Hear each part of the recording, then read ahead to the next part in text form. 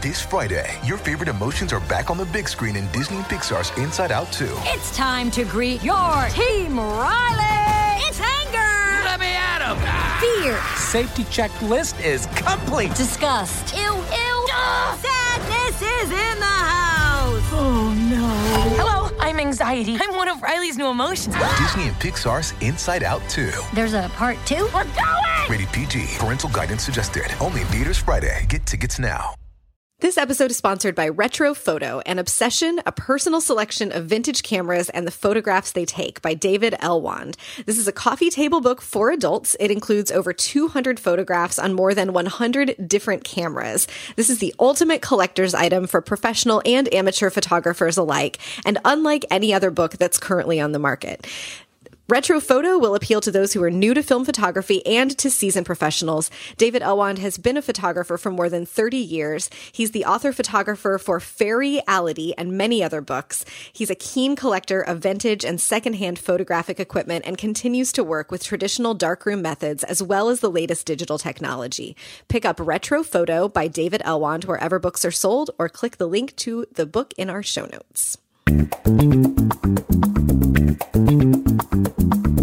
This is the Book Riot Podcast, weekly news and talk show about what's new, cool, and worth talking about in the world of books and reading. This is episode 185. We're recording on Saturday, November 26th. I'm Jeff O'Neill. I'm here with Becca Shinsky, and we're coming to you from BookRiot.com. We had the wrong thing in our agenda, and that was me doing math. Like, what day is it? Hey, you did that on the fly. I did it on the fly, yeah. I added 2 on the fly. Boy, give me a cookie for that. It's our holiday rec show. We've been Thanksgivinged. The coffee is percolating. It's a cozy. I've got my slippers on.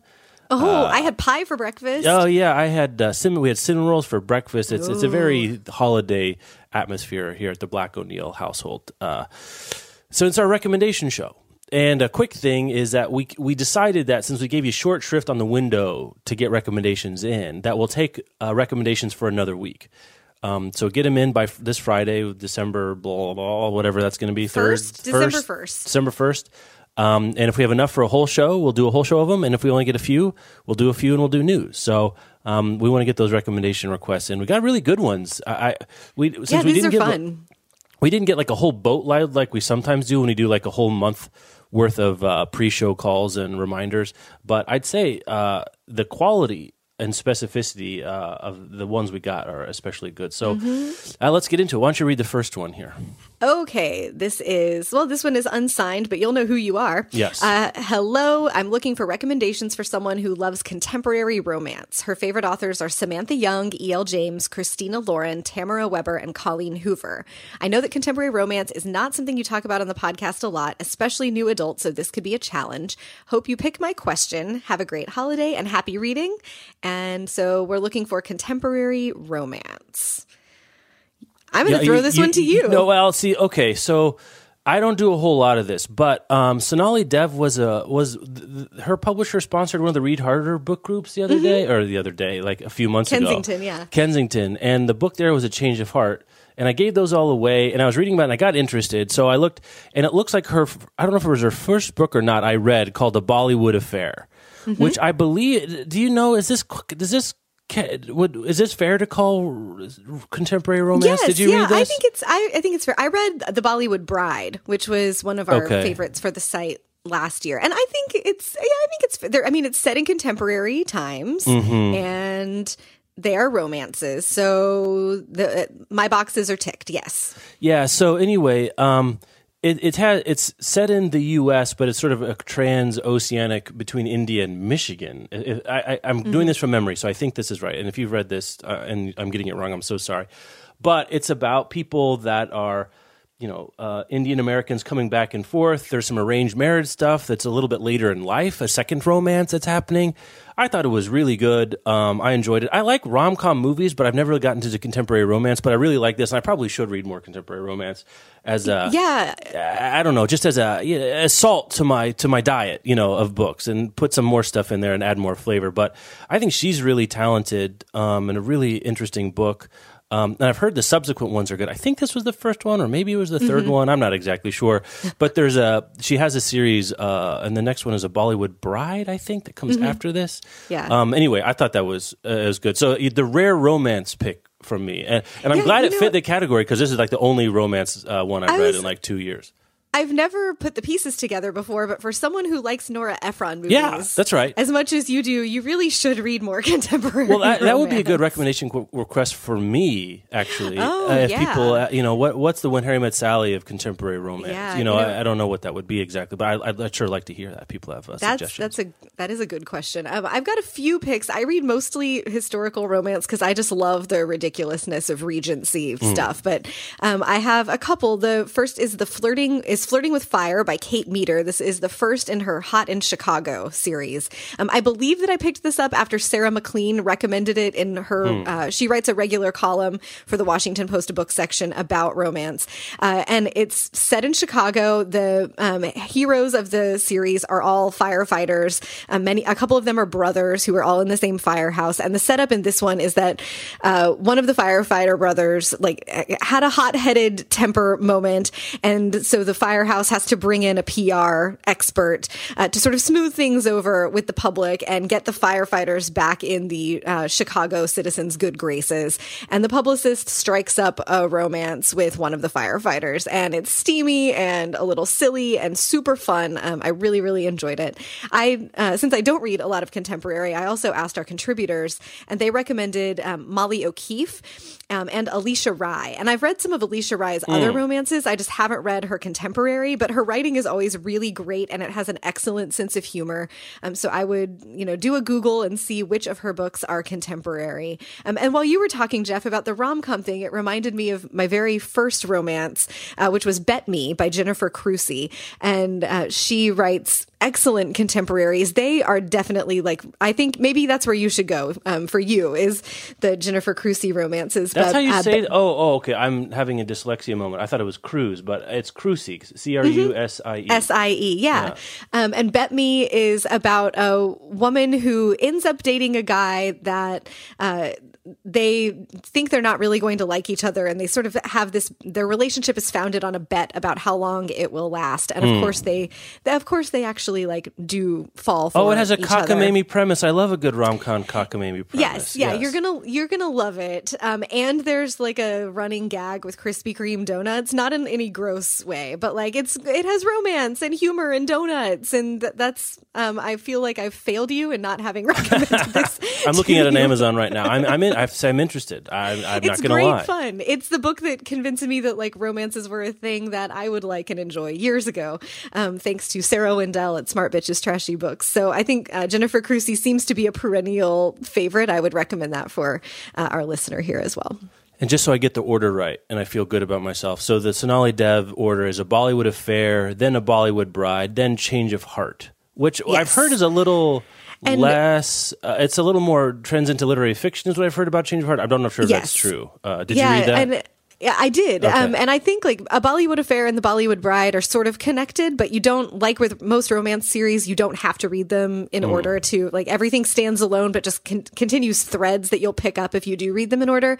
And A Change of Heart is a different universe, different characters and stuff. But that is the order. Okay, let's do it. And it is, Change of Heart is much more of a straight novel. Yeah, and because I wasn't sure, and that's why when I read the jacket copy of that, I was like, that sounds interesting. And then someone said, I think you might want to start with the first one. So hey, that's what I did. I took the advice. Okay, so we're going to do our first sponsor, Raimi Nightingale, by Kate DiCamillo.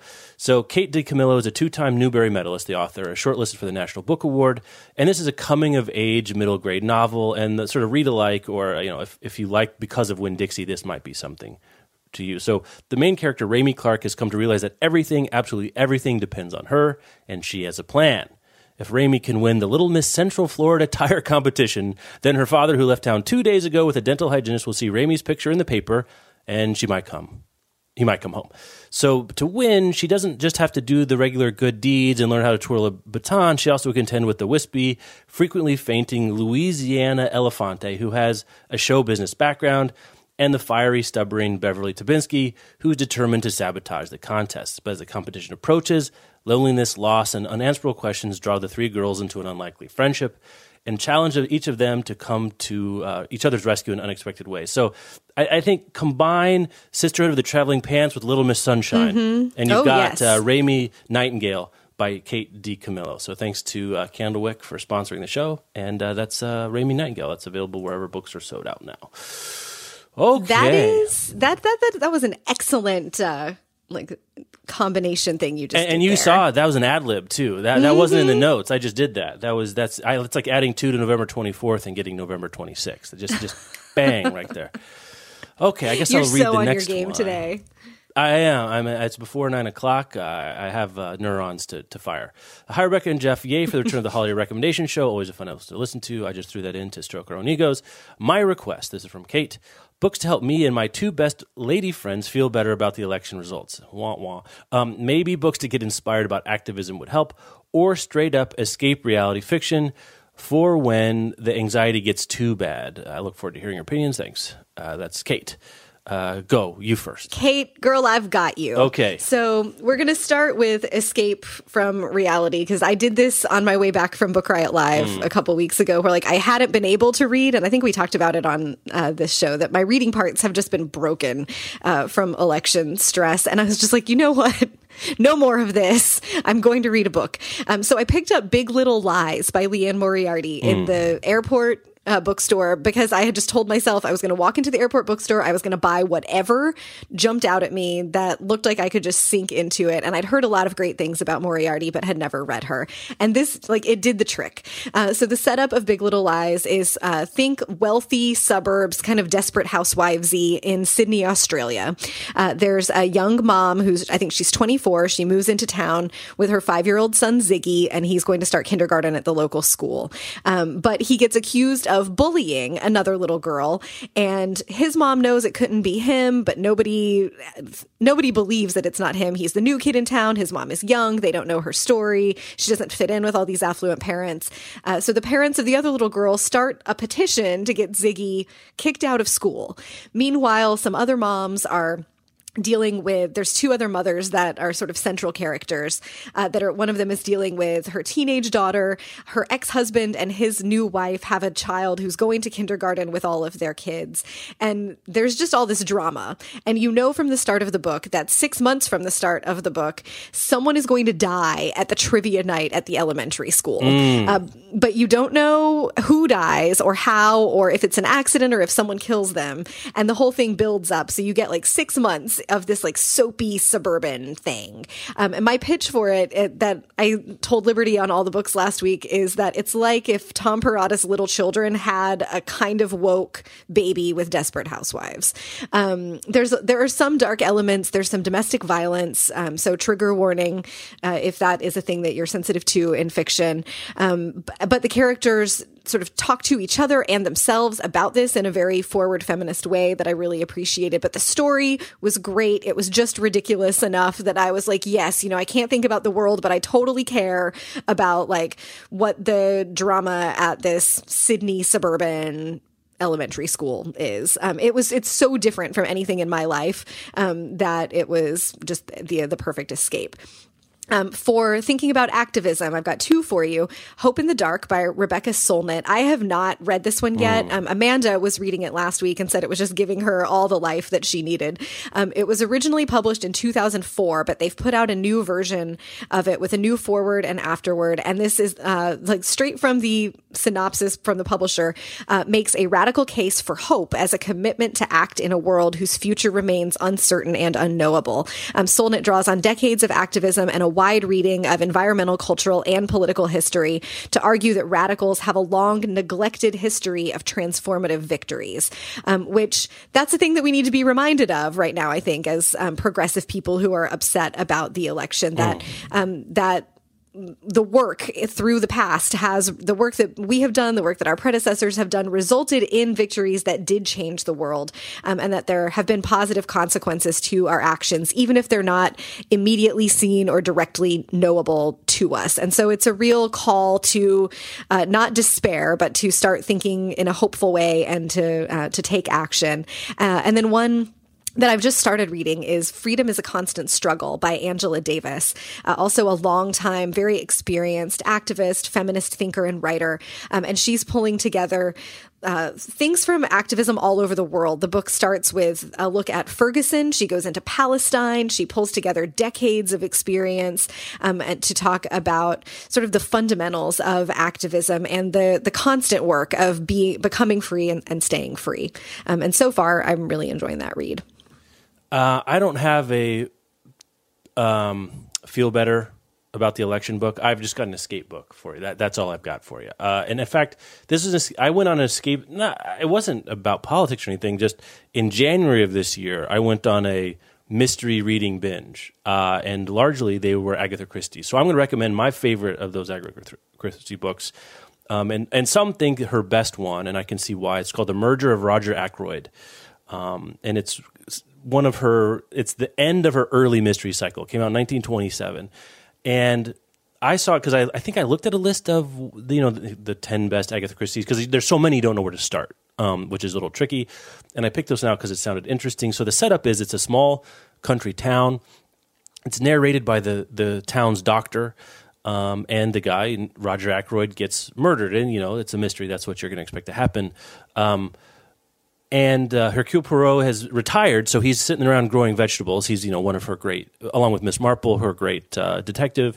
And so it's an older detective who kind of just gets roped into solving the mystery because he's in town and he's there and he's part of the mix. I'm not, it's a controversial book of its time. At the time, there was actually a group of mystery writers that were called the Detection Club that agreed together to sort of play fair in writing their detective novels. And Christie almost got thrown out because of the unconventionality of the murder of Roger Ackroyd. So it's hard to see Christie now as anything but sort of like the grande dame of mysteries and like the archetype of all archetypes. But in Ackroyd and other things like, and then there were none, which is another interesting Christie plot. She's really playing with it. Like, she's experimenting, and she's not afraid to try something new and almost get herself thrown out of the Detection Club. So if you're looking for a mystery that will keep your cognitive wheels spinning till the very, very end, highly recommend The Murder of Ackroyd. A great place to start with Christie if you've never read her, but also just a great, curl up, coffee, read it in a few hours, get her done book. The Murder of Roger Ackroyd by Agatha Christie.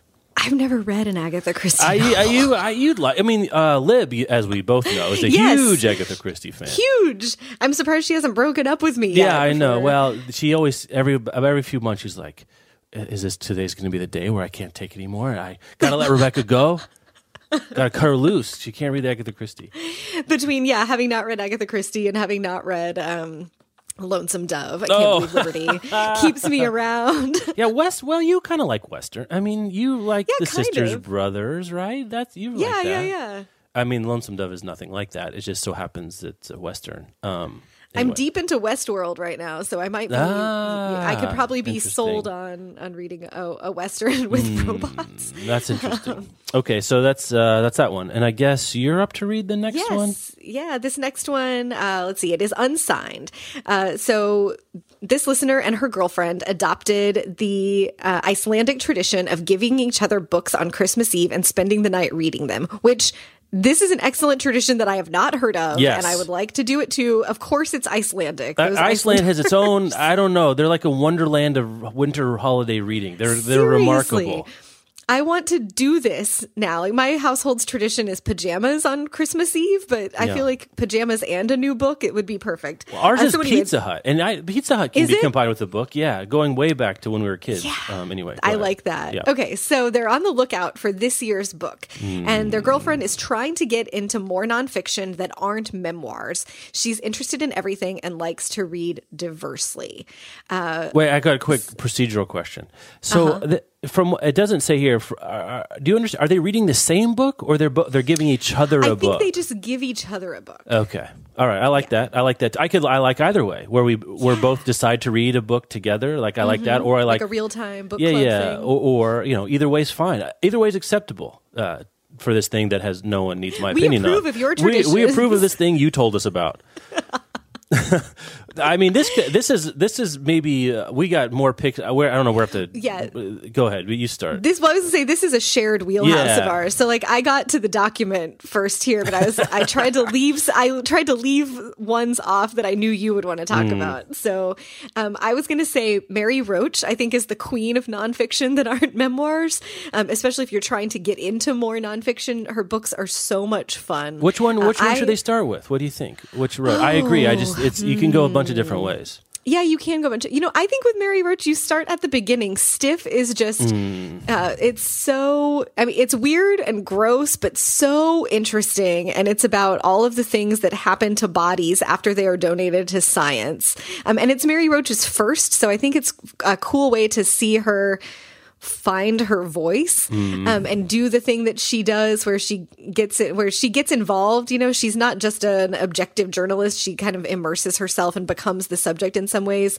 But if you don't want to do a book about corpses as your Christmas thing, I really, really like Bonk. Also, it's silly and fun, and she goes into researching sex research, basically. And she and her husband participate in a study. You learn all kinds of fun facts that are like not really repeatable in mixed company, but that if you have a good group of friends, you can totally repeat in mixed company.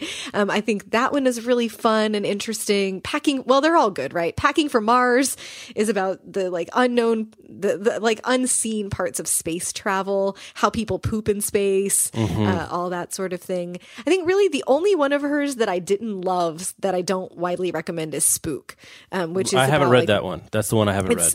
Yeah, you're not. I don't think you're missing anything. It's about like sort of debunking beliefs about the afterlife and or like the paranormal, trying to point science at a thing that you can't really science, and it just wasn't as much fun for me as the rest of hers. But I kind of think you can't go wrong with Mary Roach. Yeah, my go-to Roach, and I'm a little more squeamish, so I go Packing for Mars. It's a little less down in the plumbing of the human body, though there is a lot in. I mean, it's Roach, so she doesn't shy away from it. But there's a bunch of other aerospace science stuff. How do you get a human body to live in space? That's my go-to one for that. And you go. We're going to be on this one for a while, so keep going. You're next. I don't want to interrupt. Go. Okay. Go. Let's see. These are big ones, but Siddhartha Mukherjee's books. The first is The Emperor of All Maladies, which is a biography of cancer, and it is just fascinating about like the very earliest understandings that we had of cancer in medical science, all the way up to contemporary days and how those discoveries were made, who the people are that have developed treatment, sort of missteps along the way. And Mukherjee is a physician and a writer, and he has such empathy and appreciation for his patients. He never loses sight of the fact that he's not writing just about science. He's writing about a thing that affects almost everyone's life in some way, whether you are a cancer patient at some point or someone who is a cancer patient. And it's just, I think, a beautiful and important, amazing work. We've talked about it a ton of times on this show. I think it appears every year on this episode. But then this year he had The Gene, which is just a super deep dive into genetics, way back to Gregor Mendel and the peas, and all the way up to what we understand about genetics and DNA today. So fascinating. I would go with Emperor of All Maladies over The Gene, but they're both wonderful. Those are big nonfiction, but they're very readable. Yeah. So I think for your girlfriend who's trying to get more into nonfiction, like if you can jump the hurdle of reading a 700-page book about cancer and enjoy it, which if anybody can make it enjoyable, Mukherjee does, then you can know that you can read other types of nonfiction and sort of not be intimidated by that, which I'm trying to read between the lines here. If you're trying to get into nonfiction that's not memoir, maybe there's a little hesitation about where to start, but I think Mukherjee is good. Yeah, I'm going to switch up now that I was saying the same thing about that, trying to get into more nonfiction that aren't memoirs. And I've got some picks that are kind of along the lines of yours. Actually, these are books that we both read. But I'm just realizing that maybe narrative nonfiction might be a good bridge. From memoirs typically follows the arc of someone's life or a part of their life.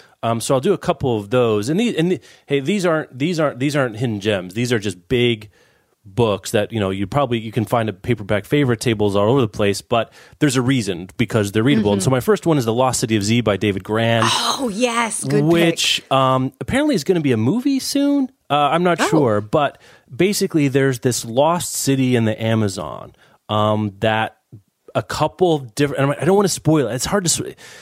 I want to give you a tease without giving it away, but several expeditions go in search of it. and like Teddy Roosevelt went once, Yes. right? And over many, many years, a long obsession of amateur and professional archaeologists. Really, really good, readable, kind of a natural archaeological mystery, suspenseful, really beautiful and amazing book. So that's The Lost City of Z by David Grann. The other one's it's a little less straight narrative, but it's stories that real stories it's very compelling. Is The Girls of Atomic City, the untold story of the woman who helped win World War II. Basically, the women, the mathematicians, and all around the people who did round the clock activity in Oak Ridge, Tennessee, as part of America's atomic program. This one came out a few years ago. This is the one. There's been several of these books. There's The Rise of the Rocket Girls came out since then, and then the Hidden Figures book, which is the book that the movie that's coming out in January or December is based on. And I'm sure those two are good too, and so you might check those out. I just haven't read those, but I can speak to The Girls of Atomic City. An amazing, it's an amazing project at all, the Oak Ridge project, and then that you get an angle on it, basically this untold, forgotten, underappreciated women who did so much of the work that went to that. So those are my narrative nonfiction picks. Then my big sort of, I don't know, how would we describe this sort of genre that you and I like? That's like, because I got Neurotribes by Steve Silberman, which we both liked, and then Wonderland, which I just finished this week. I talked about last week's show by Stephen Johnson.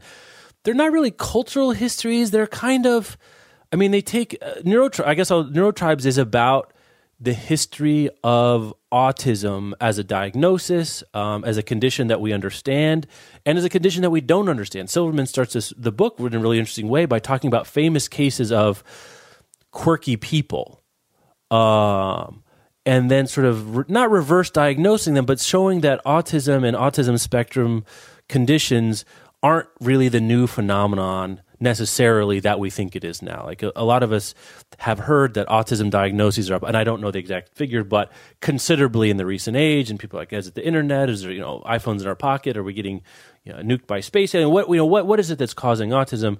And Silberman's large scale argument, and tell me if I've got this wrong, if you remember it differently, is not really that autism is any more prevalent now than it once was, but that our language and understanding of neurodiversity is so much more sophisticated now than it once was. And that's absolutely looking at a lot of disparate conditions, and mental ability and mental functioning as being part of a larger story. I haven't read too many books in the last couple of years that really changed the way I see the world, but this one really does, and how I think about neurodiversity. Brought me the language for neurotypical and neuroatypical, as opposed to being mentally ill or something like that. Autism as a condition that people live with. It provides certain different kinds of mental abilities and certain kinds of mental hurdles.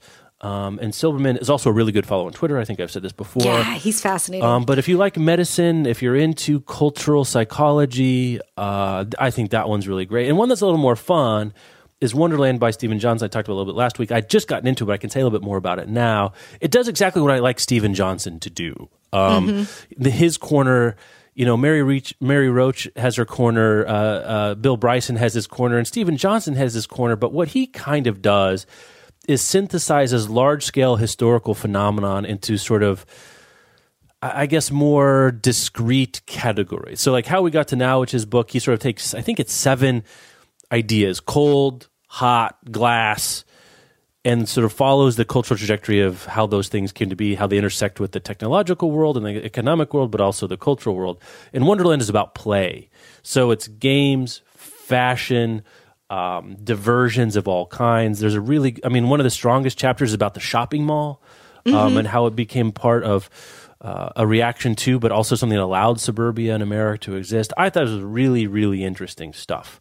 And all of his books, I think, are, if you like history, but you also want to be entertained, I think Stephen Johnson's a really good way to. It's not hardcore academic history, but still he's done his homework. So I like that they're a lot. like smart sort of pop science.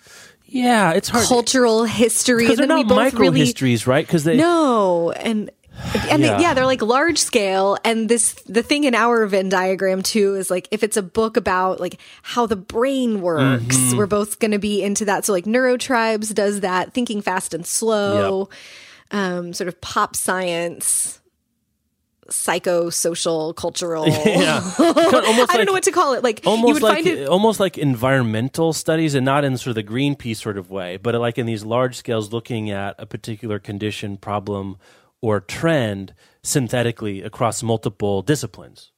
Right. So it's like, I think these would be the like social studies section of the bookstore. Yeah. If you studied American studies or something like that, or cultural anthropology in college, or thought about it, or liked a class in linguistics, any of those sort of anthropological disciplines, this is a good way to keep your toe in that pool. So those are what I picked: Lost City of Z by David Grann, Girls of Atomic City. I don't think I shouted out the author's name there, which is Denise Kiernan. And then I said Neurotribes by I had Neutro Tribes, which is a different book. Neurotribes by Steve Silberman, and then Wonderland by Stephen Johnson. Neurotribes and Wonderland are both really good on audio. I've read them. I did both of those on audio. The other two I did in print, so I cannot say anything about that there. We could do a whole show on these. Like we could really dive into the. That's like the nonfiction section of like the Shinsky O'Neill. Yes. wheelhouse. Yeah. We could do that for a while. All right, let's get into another read, and then we got some more. We got to burn through some of these. Let's get going. All right. Our next sponsor is The Hired Girl by Laura Amy Schlitz. She is a school librarian, and she previously won the Newbery Medal for Good Masters, Sweet Ladies. Our own Amanda Nelson loved this book. It's the winner of the 2016 Scott Odell Award for Historical Fiction and the 2016 Association of Jewish Libraries Sidney Taylor Award. So in The Hired Girl, Laura Amy Schlitz brings her delicious wit and keen eye to early 20th century America in a moving yet comedic tour de force. This is about 14-year-old Joan Scraggs. Just like the heroines in her beloved novels, she yearns for real life and true love. But what hope is there for adventure, beauty, or art on a hardscrabble farm in Pennsylvania where the work never ends? Over the summer of 1911, Joan pours her heart out into her diary as she seeks a new, better life for herself. Because maybe, just maybe, a hired girl cleaning and cooking for $6 a week can become what a farm girl could only dream of, a woman with a future. Newbery medalist Laura Amy Schlitz relates Joan's journey from the muck of the chicken coop to the comforts of a society household in Baltimore with electricity, carpet sweepers, and sending out the laundry. And she takes readers on an exploration of feminism and housework, religion and literature, love and loyalty, also cats, hats, and bunions. So this is great copy. So that is The Hired Girl by Laura Amy Schlitz, and we'll have a link to it in the show notes. Let's see. So this one's kind of jokey. I'm not sure what this one is about. So this is which Philip Roth best encapsulates the Philip Rothiness Rebecca so despises? I think we've already he's no Dan Brown. I didn't know if this is serious or not. I don't know if you want to take a crack at this. Want me to take a crack? How do you want to go? You had left this blank, so I didn't know what to do. I know. I kind of didn't know what to do with it. Well, my jokey response is that the Karl Ove Knausgaard memoirs. Go read my least favorite Philip Roth book is My Struggle, Volume 1. Yeah, right. Best encapsulate the Philip Rothiness I so despise. It was really Portnoy's complaint that broke me, but it's been, I haven't read Philip Roth since the last time someone made me, which was in college. And so I think Portnoy's Complaint was the one that I was kind of like, man, Philip Roth and I are never going to be friends. But I do agree with this listener that he is no Dan Brown. Then again, we can't ask anyone to be Dan Brown. Right. And I've read the Zuckerman trilogy, which I think you're going to talk about here. And I did not really object to American Pastoral, but I would like to read it now, like with my understanding of the world and race. I think as it I is. would too, because I really liked American Pastoral as well. I'm concerned. Yeah, now. It's been like 12 or 14 years since I read it. And I have worries. Yeah. So I will say, I'm guessing. So if you, and again, Roth gets both more and less than he deserves. I think that's kind of my feel. I like Roth, but there's also his indulgent moments. And I think the Zuckerman trilogy, which is Zuckerman Bound, Zuckerman Unbound, and then one more, I can't remember what the third one is.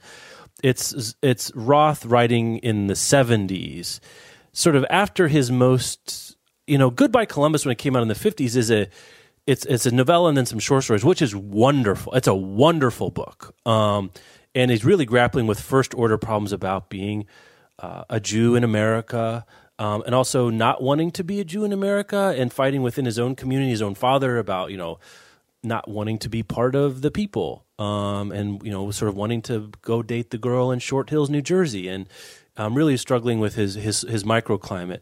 By the time we get to Zuckerman trilogy in the 70s, I think it's much more self-indulgent. Like a lot of, I think the third book is just what's Zuckerman's first name? Robert Zuckerman, I think. It's kind of is Roth's alter ego, and he's just sitting around his apartment like feeling bad for himself. It's introspective, it's like to the nth degree, navel gazing. It's not particularly good on sex, race, or class, or privilege, and it's just kind of wallowing in his Philip Rothiness. So that I think that's the tar pit I wouldn't want to get stuck in again. But then there is the Roth that can use his own introspection and eye to do something really amazing, like Operation Shylock, which came out in I think 92 or 93. Where it's playful and fun and experimental, and like there's this other guy named Philip Roth out there calling himself Philip Roth, that he can't really figure out what's going on, and this other Philip Roth is, I think, advocating for a reverse exodus of the Jews out of Israel, and like there's more interesting stuff about geopolitics and Zionism, but also literary celebrity and formal experimentation. So you get that's the yin and the yang. There's a lot of Roth to choose from, and like anything, when there's a lot of choices, there's going to be variability. But I think the Zuckerman trilogy is sort of the apex of what we might mock about Roth now, and then Operation Shylock is, I think, the kind of book that gets lost in our jokiness about Roth now. And all joking aside, the Plot Against America, right? Which Roth sort of figures Charles Lindbergh as being a neo-Nazi or a Nazi and becoming president of the United States. You got to give Roth a few prescient points there. That's not something, I'm certainly in that camp that it can't happen here. And I think it may be premature to say we're in Nazi era America, but certainly beyond the scope of politics as normal that I could have imagined. So anyway, there's your Philip Roth. If I was going to recommend one, I think I would recommend Goodbye Columbus. It's not very long. It doesn't do a lot of the tricky experimental stuff, which I like and you might like too. But if you really want to see what made Roth a bombshell in the literary community of the 50s, that's the one to go to. And I think it still holds up pretty well, I have to say. So that's a lot of response to a jokey maybe question. I'm not sure, but there we are. Okay. I'm not sure who's up to read this one. Yeah, I'll read this one. Sure. This is from Erin Fagan.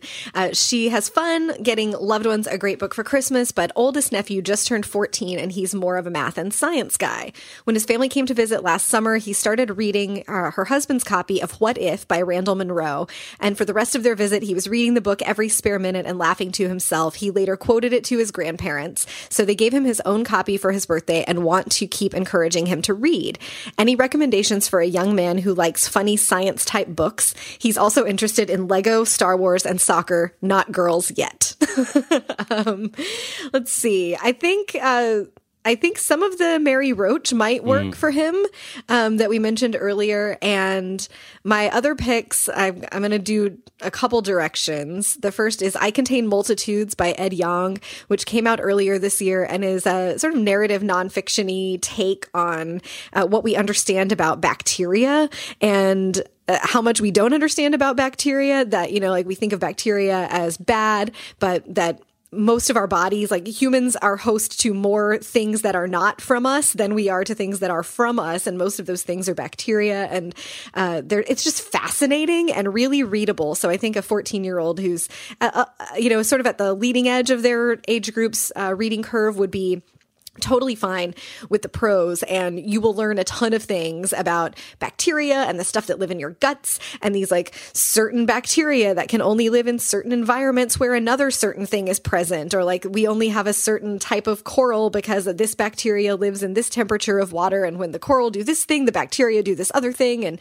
this is how it affects the environment. I thought it was really fascinating, and I think that one might be coming out in paperback soon. I don't totally recall, but Ed Yong, definitely a voice that like sort of threads that needle between Mary Roachiness and Steven Johnson-ness. Like he's telling a big story about a small thing that's everywhere. And I really loved I Contain Multitudes. But then more for the just straight up like laughs about science, there's Why Do Men Have Nipples by Mark Lehner and Billy Goldberg, which every page is a question like that about something related to science or bodies or the natural world, that gets into like, okay, well, men don't have to nurse babies, so why do they have nipples biologically? And it answers that question and other questions like it.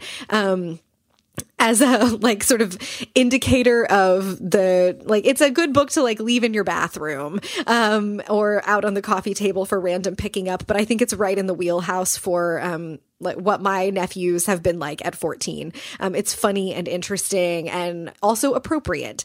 But I think Jeff, you're going to win this category. Well, I was going to say, do we have 3 hours left in the show? I don't know, because if you swap out Legos for military aircraft models and soccer for baseball, we're talking about Jeff circa 1992 here. So I've got some ideas. Obligatory Hitchhiker's Guide to the Galaxy series mention. Must at least make sure that he has tried it at 14. If he's a sciencey, mathy, nerdy guy. It's fiction, so it's not quite the same, but standard recommendation there. Also along fiction lines, Ready Player One by Ernie Klein. If you're interested in fiction too, 80s science, virtual reality, lots of cultural references to Star Wars and other things that it sounds like your nephew might be into. Onto nonfiction, also you might know this, but Randall Munroe has another book, kind of as a piece with What If, called The Thing Explainer, in which he uses his sense of humor and drawings to explain complicated things in simple language. Like, so the one I remember is, he says, don't think of it as a microwave oven, think of it as a food heating radio box, and sort of explains like how things that are all around us that are really actually pretty remarkable, if you spend some time to look at it and think about it, like tectonic plates, the periodic table, bridges and tunnels, with its characteristic wit, humor, and intelligence. Munroe makes the familiar world strange and fascinating. Speaking of someone else who does a similar thing, I don't know if Randall Munroe is the Gary Larson of our generation. Oh, interesting. But one that I was into at this age that I think scratches the same nerdy smart kid itch is the complete Far Side collection. At 14, he may have never seen a Far Side cartoon at this point, which is an idea that fills me both with delight that it's undiscovered by kids of this ilk and generation, but also mortal dread that it's really a shame that they might not be out there. I used to have these. You'd get these big gallery collections, these oversized books that would have hundreds of Gary Larson cartoons, but they're math and science and evolution and creationism and astrology, and they're self-deprecating and honest and unflinching and offbeat in a way that, it's a voice I think I miss more than I realize now, the Far Side collections. There's a big retrospective book that you might want to see if you can find used. It'll probably cost you $50 or $60 if you're into that, but be a wonderful gift for a nerdy early teen with a sense of humor. My last one is How Star Wars Conquered the Universe by Chris Taylor, which is a cultural history of Star Wars. Was amazing. awesome. It's long. It's a big book. But if you've got a nerdy kid into Star Wars, you can throw a book at them and they will devour it. I did this one on audio, so I'm not sure if audiobooks are an option. Teenagers and audiobooks, I'm not really sure what the match is like there. But it starts, goes all the way back to the beginning of how it came to be, how it influenced culture, what were the elements that made it the Titanic phenomena that it was and still is, and increasingly is again. This came out, I think, right before or right after Disney acquired the Star Wars franchise from George Lucas, before The Force Awakens and this next cycle of Star Wars movies came out. So if you're going to get to it, it might be a good time to get to it because it's going to be out of date here pretty quick. And then my last one is also fiction. If Star Wars, I've been reading some of the Star Wars novels that have come out recently. I've been following our friend and coworker Swapna's recommendation because she reads all of them. But Lost Stars by Claudia Gray, which is a young adult novel, was great. Really wonderful book. It takes place during and around the course of the original trilogy movies, A New Hope, Empire Strikes Back, and Return of the Jedi, but doesn't really feature the characters. It's some of the other features. I mean, it's a big story. There's a lot going on in the galaxy, and this follows a couple of the other people that get wrapped up in the macro political and military history of what happens in that era. But it was great. Claudia Gray is a really great writer, and really gives humanity and specificity to characters that you don't know, but in a universe you do. So that'd be a good pick for a teenager who's into Star Wars, in space opera and all that stuff. So those are my exhaustive, but I could go on for days, but we better move along and let other people have some choice here. We're going to do our last sponsor here. This one is a book that I've been seeing a lot about ever since it had a big presence at BEA. It's A Child of Books by Oliver Jeffers and Sam Winston.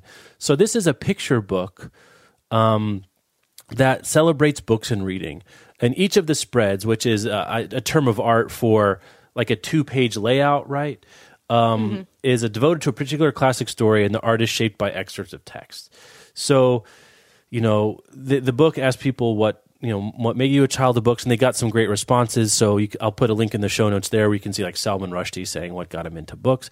But here's the story. So a little girl sails her raft across the sea of words, arriving at the house of a small boy and calling him away on an adventure.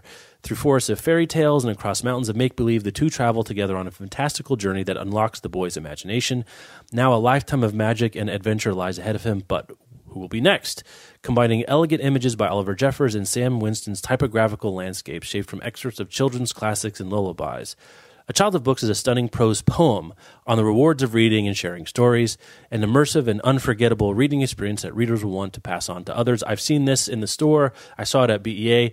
It would be a great gift for a kid in your life who you want to pass on, who might already like books, but you would like to engender a love of reading and books. It's beautiful and inspiring. That's A Child of Books by Oliver Jeffers and Sam Winston. Shouldn't joke around with the sponsor read. Sam Winston. Okay.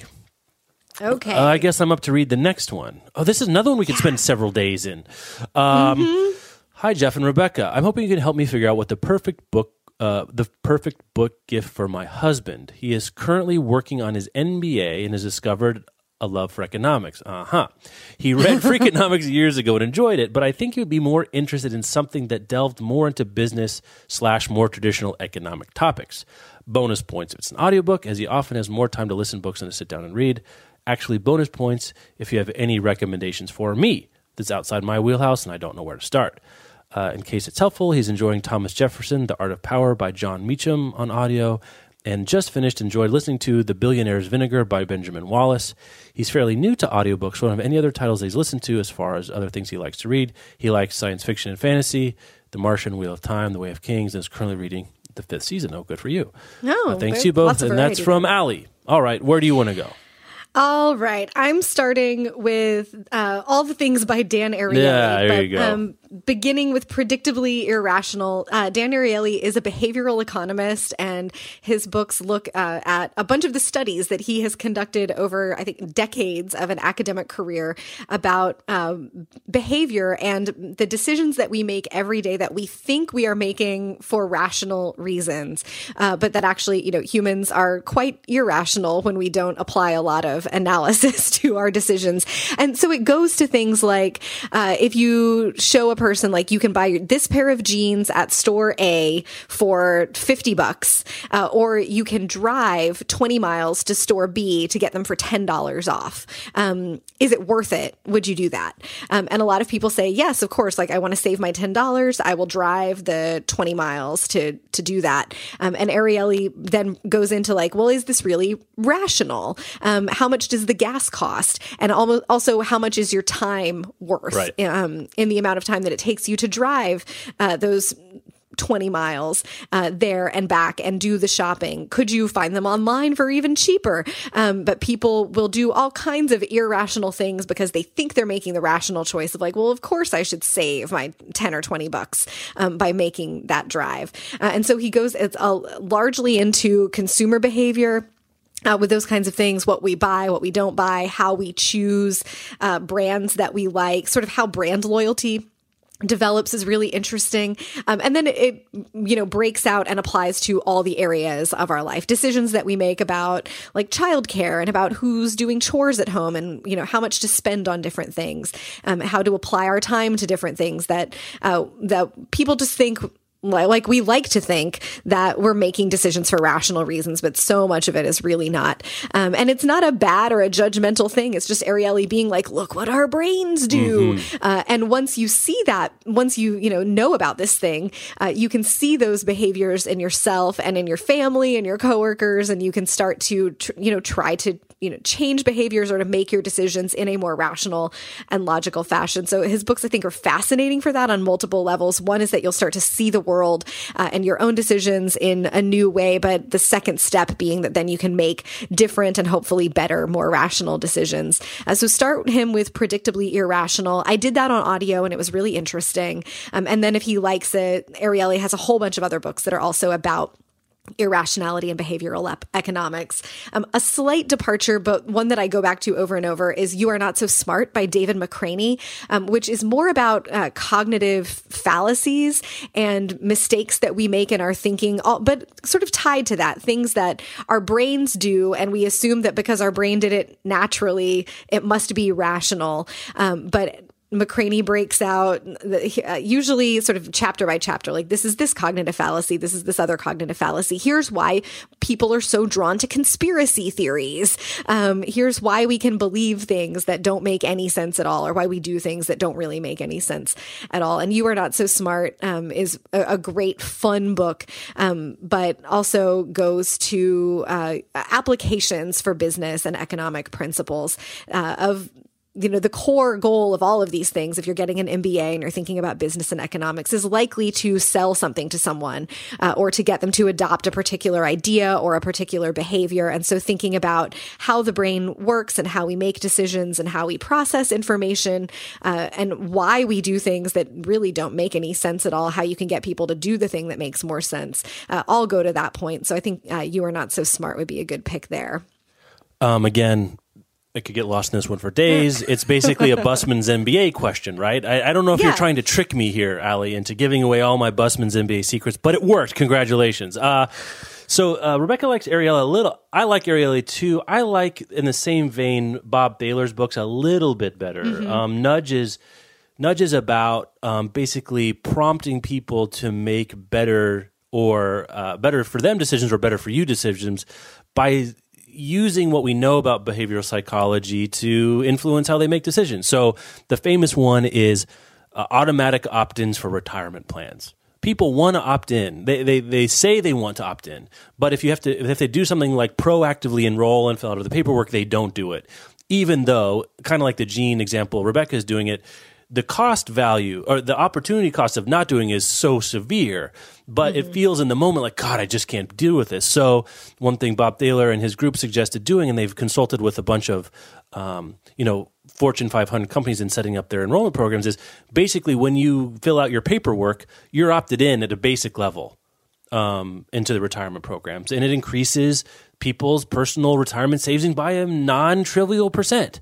And so it's little things like that. Basically, both Thaler and Ariely, what they've done is taken the insights in behavioral psychology, spearheaded by Daniel Kahneman and Amos Tversky, and applied them to economics.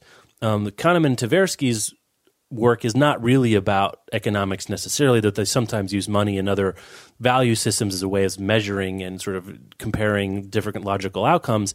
But as it got applied to economics, really isn't transformed the field of economics. And then so Bob Thaler's other books, which is actually my favorite because it's called Making Behavior, and it tracks the history of behavioral psychology's influence and integration into the larger field of economics. Because you, and certainly as your husband knows, who's working on his MBA, standard economic theory posits that people act rationally in a group all the time, so that things like the stock market are usually perfectly priced unless there's some information that hasn't leaked into the system or something like that.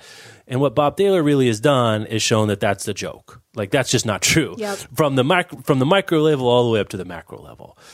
So I think those are a good combination. I think probably some combination of Predictably Irrational, Making Behavior, and Nudge is a pretty good trilogy. I did both Making Behavior and Nudge on audiobook. I will say Nudge, there were 2 versions of the audiobook. The first one is garbage. Make sure you get the second one that's better. That's a real micro recommendation there. Relatedly, Fooled by Randomness by Nassim Taleb. That's a good one. It's about how we are not good on the whole of being able to separate outcomes and information from randomness. And the example that really sticks out in my mind here is he talked about Warren Buffett. Everyone, Warren Buffett, the greatest investor who's ever lived, blah, blah, blah.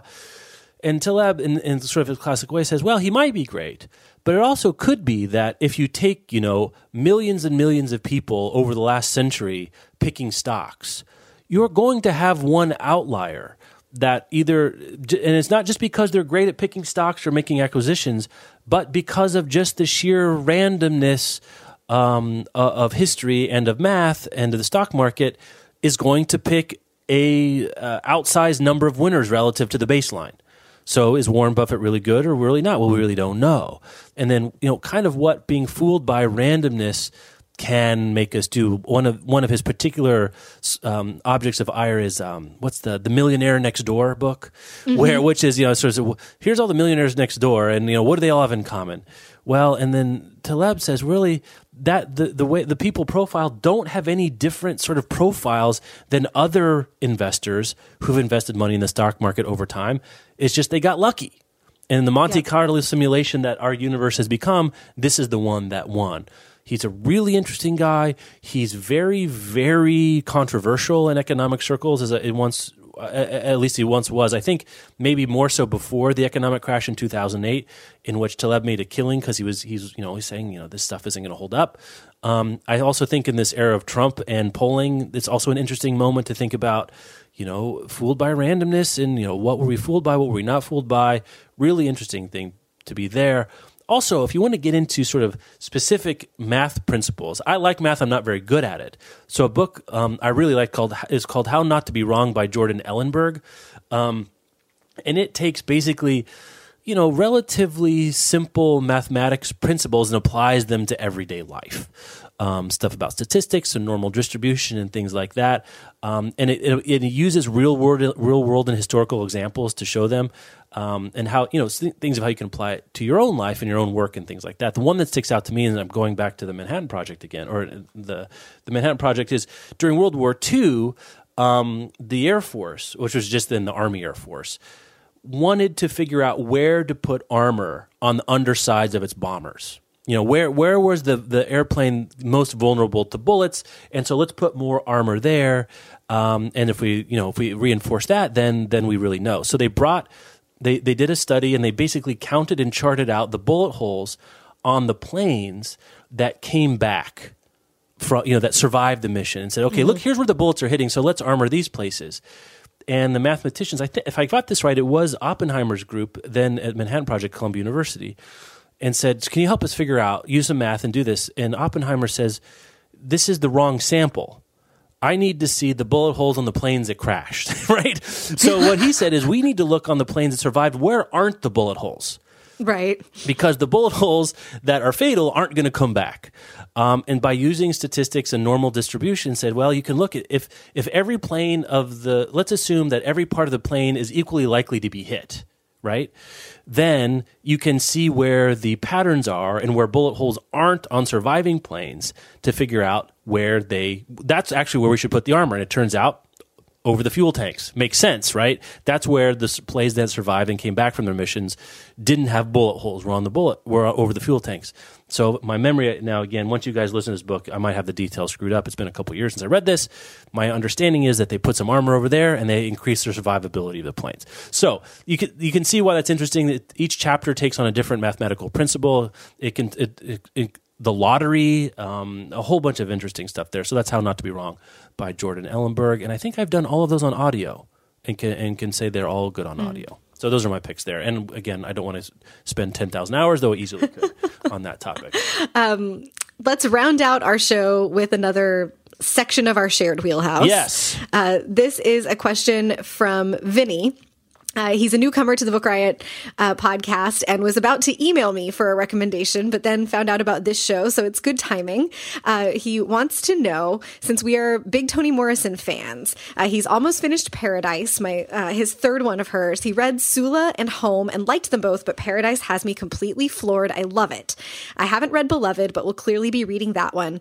Besides those four, which would you recommend I read next? I know you really can't go wrong, but like any great author, each probably has a different personality. So I'm curious to hear a superfan's thoughts. I know we will both have thoughts about this. Vinny, Paradise is my favorite Toni Morrison by a mile. And I love most of her books, but Paradise also just knocked me sideways when I first read it and continues to be my favorite. Since you're going to read Beloved, I think you have to go then next to Jazz, because Paradise, Beloved, and Jazz are something of a trilogy, not in a continuing characters sense, but you can see that Morrison is thinking about the same things in different points of history and through different character lenses in those three books together. Jazz is set in Harlem in the 1920s. It's about a man. He's a middle-aged guy. He's a salesman who sells beauty products door to door. He shoots his teenage lover to death, and at her funeral, Joe's wife attacks the girl's corpse. And that's sort of the activating incident, but we really see this community of Black people in Harlem in the 1920s. It's 1926, I think I just Googled, sort of coming to consciousness about themselves and their community in a new way, doing the things that Morrison does, looking at sort of hard aspects of life, of love, of relationships and friendships, and some taboo things, right? Like a middle-aged man with a teenage lover is not the most socially acceptable thing, but Morrison just takes it as a given in these lives and builds a whole story around it. And there's stuff about memory and forgiveness. I mean, it's a big Morrison book, but it's a small book. It's I think it's one of the one of the shorter ones, yeah. So I would go there.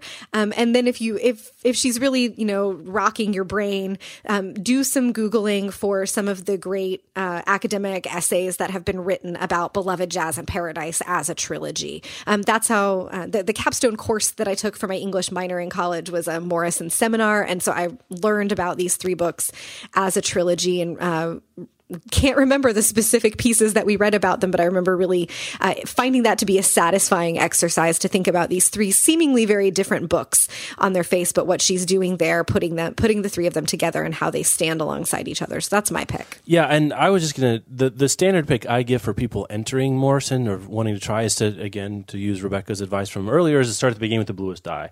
You get a lot of what Morrison is about packed into one slender, easier to understand and follow than a lot of though not easy.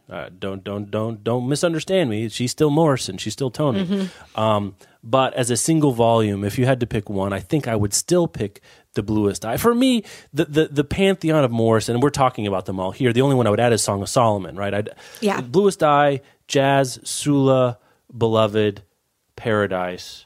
That's that. And again, like I like Sula very much. And then those are the books. I mean, Beloved, I got them all. Beloved, Song of Solomon. Yeah, Tar Baby. I mean, Tar Baby's the one Mercy, I always forget. A Mercy, Love, Home. The most recent one, which is not a good sign that I'm not remembering it right now. God Help the Child. They're all interesting in their own rights, but there's 5 novels that, if you like one, you got to read them all. I mean, I just think you're going to owe it to yourself to read them all. And we're kind of splitting hairs about which order to go in. I like jazz a great deal too, no doubt there. So we're done with our first hour. We still have some questions that people submitted we want to get to, and so we're going to go to a second episode for next week. So if you didn't get a recommendation request in, and you have one burning a hole in your pocket, please send it to us at podcast@bookriot.com. And we'll, if it's only half the show, we'll do some news next week too. But if we get enough, we didn't get through all we thought we were going to because we're loudmouths and I talked forever about Star Wars books. But go ahead and send us an email and we'll do another show next week. Does that sound fair? That sound good? Yeah, that sounds good. Sounds good. And so if you send in a question that we didn't get to this week, we're going to get to hope it. to get to it next week. We have not. I've got some good recs for these. We got to get to these. I mean, you've got good recs too. You've done a hell of a job. Yeah, we got good ones for next week. We got most of the businessy ones out of the way this time around. So if you're like, God, guys, stop talking about behavioral economics, poetry, you will fantasy, get your wish next week. 1920s New York, historical fiction, sort of big commercial. Yeah, we got, it's more of a fiction hour next time. It's shaping up to be.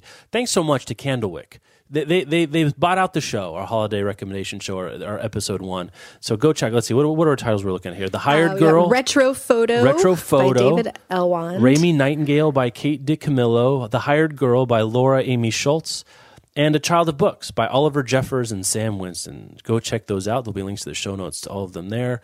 I guess I'll put. What are we going to do for the titles? People always say, "Well, can you list all the titles?" I guess we'll figure something else to do in the show notes. For the post. We can just list the books. that we mentioned I'm not going to replicate everyone's questions exactly, but maybe I'll group them by some sort of topic. I'll get off my lazy duff and figure out some way to do it. Thank you guys so much for submitting questions. We always have a lot of fun thinking of these and then talking about them together. As always, you can find show notes to this and other episodes of the Book Riot podcast at bookriot.com/listen. That will give you sort of the master list of all of our podcasts. Go to the Book Riot one. You can navigate backwards from there. That's our show.